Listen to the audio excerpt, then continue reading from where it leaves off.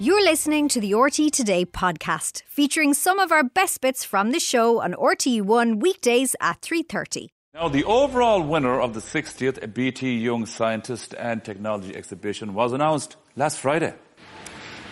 The BT Young Scientist and Technologist for 2024 is Seán O'Sullivan from Coláiste, Chiaráin in Limerick. Well done, Seán. Well done, Seán. Well done.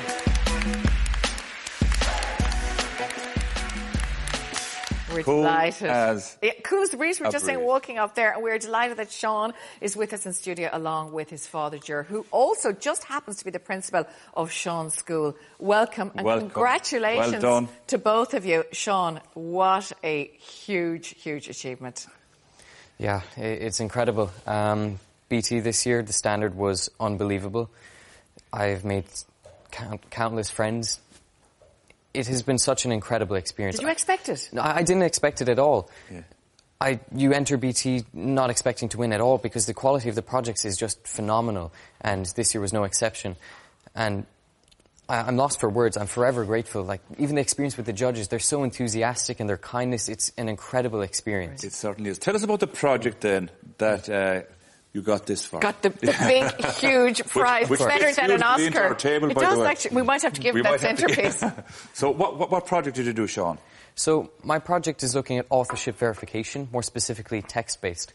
So OpenAI released ChatGPT in November of 2022, and it's phenomenal. Its use cases have been phenomenal, but one of the most prevalent is students using it in college for homework assignments and thesis papers. And what Verify Me is looking at is a different approach to that authorship attribution. Current approaches to authorship detection, specifically AI content detection, they're designed such that provided a piece of writing, they output a confidence score of how likely it believes that text was written by AI or not. And these can be bypassed through paraphrasing the ChatGPT output or specifically instructing ChatGPT to mimic a given author's style, alongside countless more.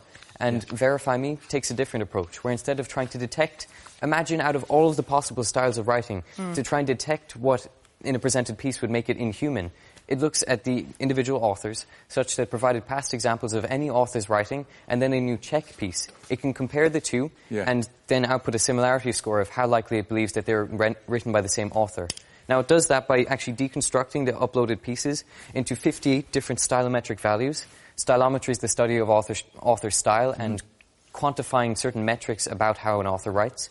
And in comparing Verify Me to the current most popular AI content detection systems, it's up to 3 times as accurate at detecting those negative cases where the current detection systems are being completely bypassed. Okay, so basically it can tell 3 times more reliably than anything else in the market right now whether it's written by a human or by AI. The key, exactly. So the key distinction is that with current detection systems, they're designed to imagine, given just any piece of writing, they're supposed to decide whether it was written by AI or not. And now this was it was a much easier task. For example, in the earlier versions of ChatGPT, they were very well known to just repeat certain phrases. For example, I think one of the best examples, when it was explaining topics, ChatGPT would repeat the phrase, "It's worth nothing." And certain phrases and just predictive, very repetitive language was a but that's all hallmark of changed. ChatGPT text. And as it continues to advance, this is becoming increasingly difficult. You must be the proudest man in Ireland, are you?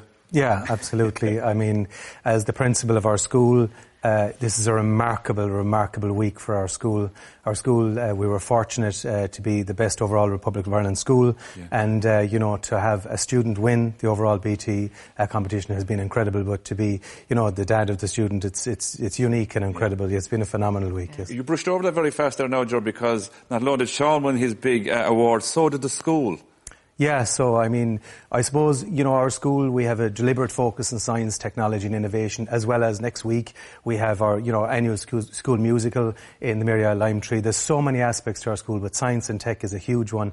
And this year, we had a total of 7 students with 6 projects, all mentored by the fantastic teacher, Miss Adele Farrell. Wonderful teacher, took the lead on mentoring these 6 projects, 7 students, so it was remarkable. And it's, to be fair, the overall team award came as a result of that. We had 6 awards in total, and I think the other one's very interesting. The ECG machine that you can actually tell.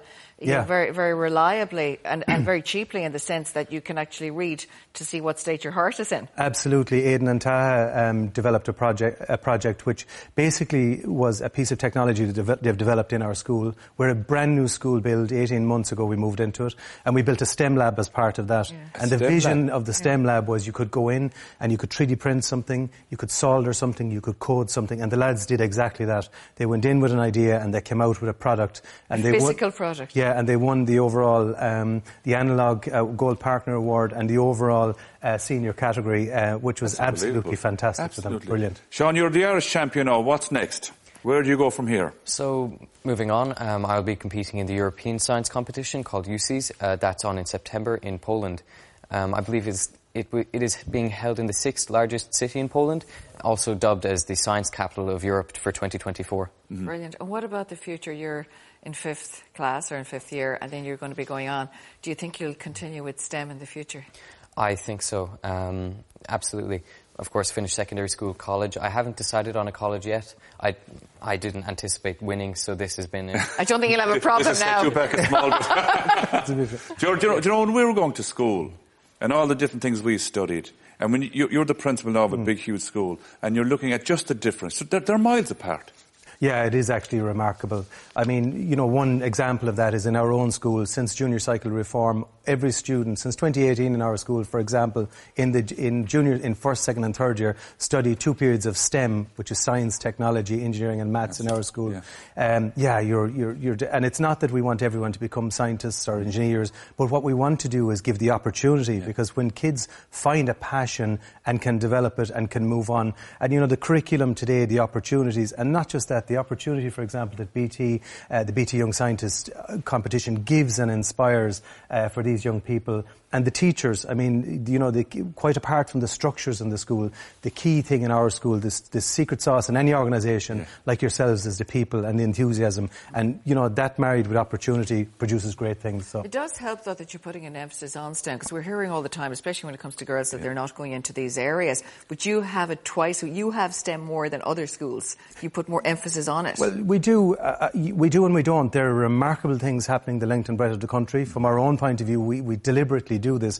And just an interesting aside, I mean, year on year we have more and more girls involved in these STEM areas. It's fantastic to see. Limerick, you're winning everything. We are. You'll win the hurling now as well this year, Seán, will you? Along with the Young Scientist, 5 in a row. Absolutely, yeah. That's the plan, you know. We should say, though, for budding scientists out there, because this is not your first time entering. I know you've entered a few times before, and you did get runner-up, I think 3rd last year, was it? Yes. So what would you say to young people out there who feel that if the first time they enter, they mightn't get anywhere? What would you say? I would say the key with BT, it's such an incredible experience that just find something that you're passionate about. All of my projects have been incredibly different. The first one I entered in 2nd year, that was an investigation into the effectiveness of COVID-19 cleaning protocols in schools.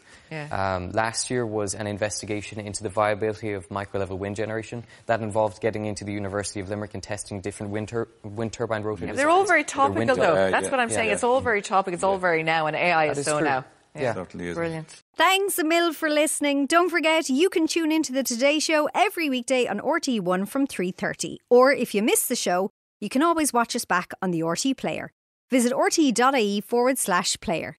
Stay tuned.